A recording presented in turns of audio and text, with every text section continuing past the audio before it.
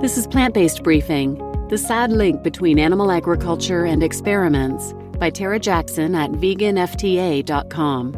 And I'm your host, Marian Erickson, and this is the curated content plant-based podcast where I read to you, with permission, a variety of articles on plant-based and vegan living. Today's article is from a new contributor, Vegan FTA. They're a small team of vegan activists supporting all forms of activism. They create videos highlighting the work of activists and animal rescuers.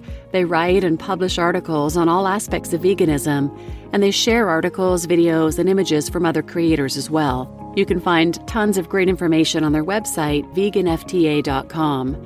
And I found them through Jackie Norman. She's a writer for Vegan FTA.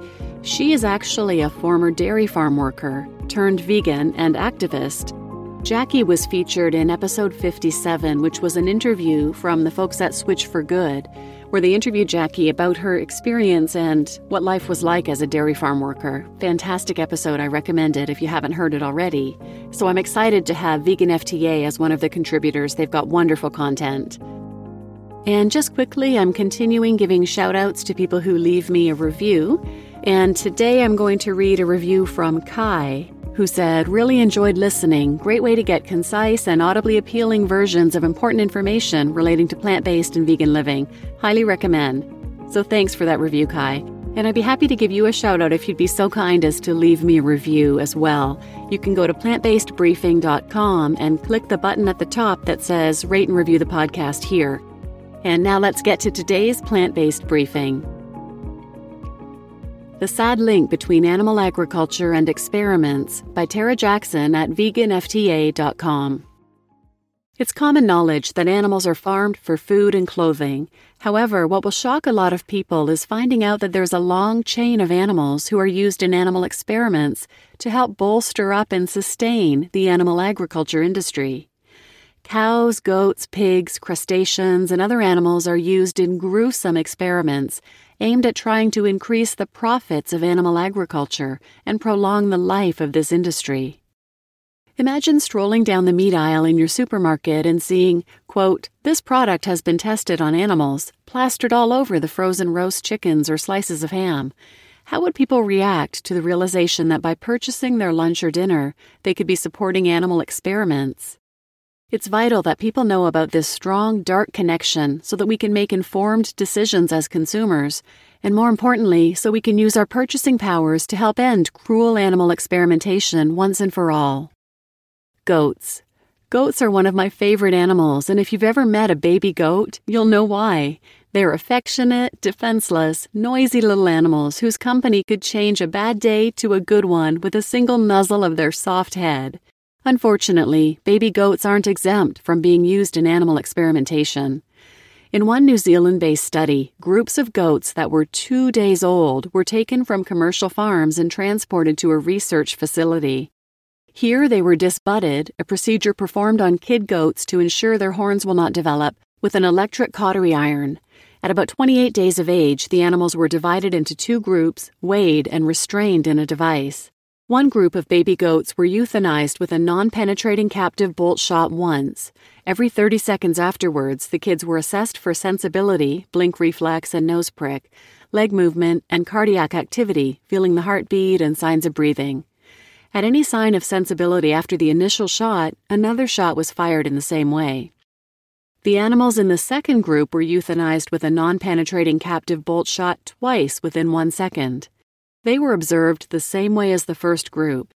Kids showing signs of sensibility after the shots were given an overdose of xylazine. The purpose of this study was to investigate the effectiveness of firing a captive bolt once or twice to kill baby goats. Our research has shown us that this isn't uncommon, that many animals are used in experiments aimed at trying to find the most effective ways of killing them. Pigs. Pigs are another animal used in cruel experiments. Previous exposés on pigs include having wounds cut into their backs, being suffocated, and an exposé on how Auckland Island pigs are being exploited. In another study, pigs had a fistula surgically implanted into their bodies to create an opening to the cecum, the end of the intestine. 8 weeks after surgery, they were fed a casein-based meal, which included titanium dioxide as an indigestible marker. digestive matter was then collected through the hole made into the side of their bodies, the fistula, so that it could be analyzed in different ways. Essentially, these animals were treated like machines, like a car that you can pop the boot open of and look inside. An example of what a fistulated pig looks like is below. Warning, graphic content ahead. Cows. Cows are the #1 used animal for science in New Zealand, so the different types of experiments they are subject to is vast, a heartbreaking fact for anyone who loves these gentle giants. Microbacterium bovis, a bacterial disease that infects cows, has been a hot topic in the media over the past few years. Rather than focusing on mitigating the impact of this disease by having less cows or transitioning away from farming cows for food altogether, research has been conducted into vaccinations against Microbacterium bovis. While at first glance this sounds like a noble quest, once you dig a little deeper, it's clear that countless animals will be made to suffer to try and combat this disease. In one study, healthy cows were purposely infected with Microbacterium bovis that was taken from a diseased possum. These animals were split into 3 groups. One group received a vaccine before infection, one group received a vaccine after infection, and the other group was left untreated. The effects of this disease don't sound pleasant. According to Dairy New Zealand themselves, it can cause untreatable mastitis, severe pneumonia, ear infections, abortions, and swollen joints and lameness, or severe arthritis synovitis. At the end of the study, all animals were killed so that the affected tissue could be examined. A sad outcome for initially healthy animals who could have lived long and happy lives. Crustaceans. Crustaceans, crabs, lobsters, shrimp, etc., are a less thought about animal when it comes to animal experimentation, but since they are eaten, they too are subject to experiments for the animal agriculture industry. For example, when wild lobsters are caught via commercial fishing and transported nationally and internationally, some of the animals don't recover from transport conditions, like extreme temperature changes, lack of oxygen, CO2 buildup, etc., a potential profit loss for the industry. One study investigated the impact on these animals when they're left outside of water. Here, spiny rock lobsters were caught from the wild and kept for experimentation for 12 to 36 months in 1,600-liter black plastic tanks. In the first experiment, lobsters were anesthetized and then put into respirometers where they didn't have room to move much. They were subjected to 3 different temperature regimes, 17.8 degrees, 12 degrees, and 6.3 degrees Celsius. They were put in a recovery tank and the effects of the temperature changes were assessed.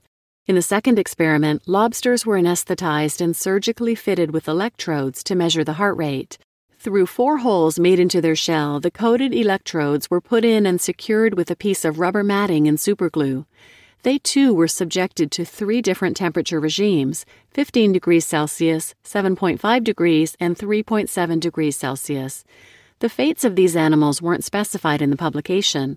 While it's unlikely that they were returned to the wild, we remain hopeful that this was the case.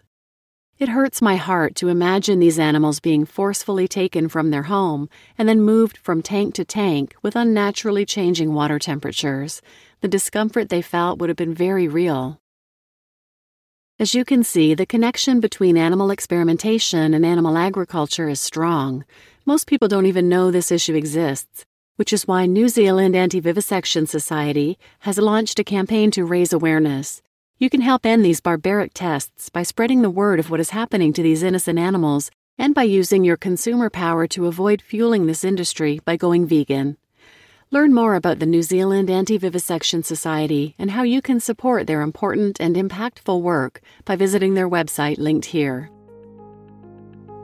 You just listened to The Sad Link Between Animal Agriculture and Experiments by Tara Jackson at veganfta.com. And I'm your host, Marian Erickson, and I have to admit, this topic shocked me. I thought I kind of knew all the bad stuff about animal agriculture. But I guess it makes sense. It's a for-profit industry, a hugely powerful, rich one. So they want to do whatever they can to be as profitable as possible. If they can kill quicker, they can make more money. It's all very sad. And the experiments on lobsters were tough to read as well. I don't know much about lobsters other than seeing them trapped and imprisoned in those tanks in the grocery stores.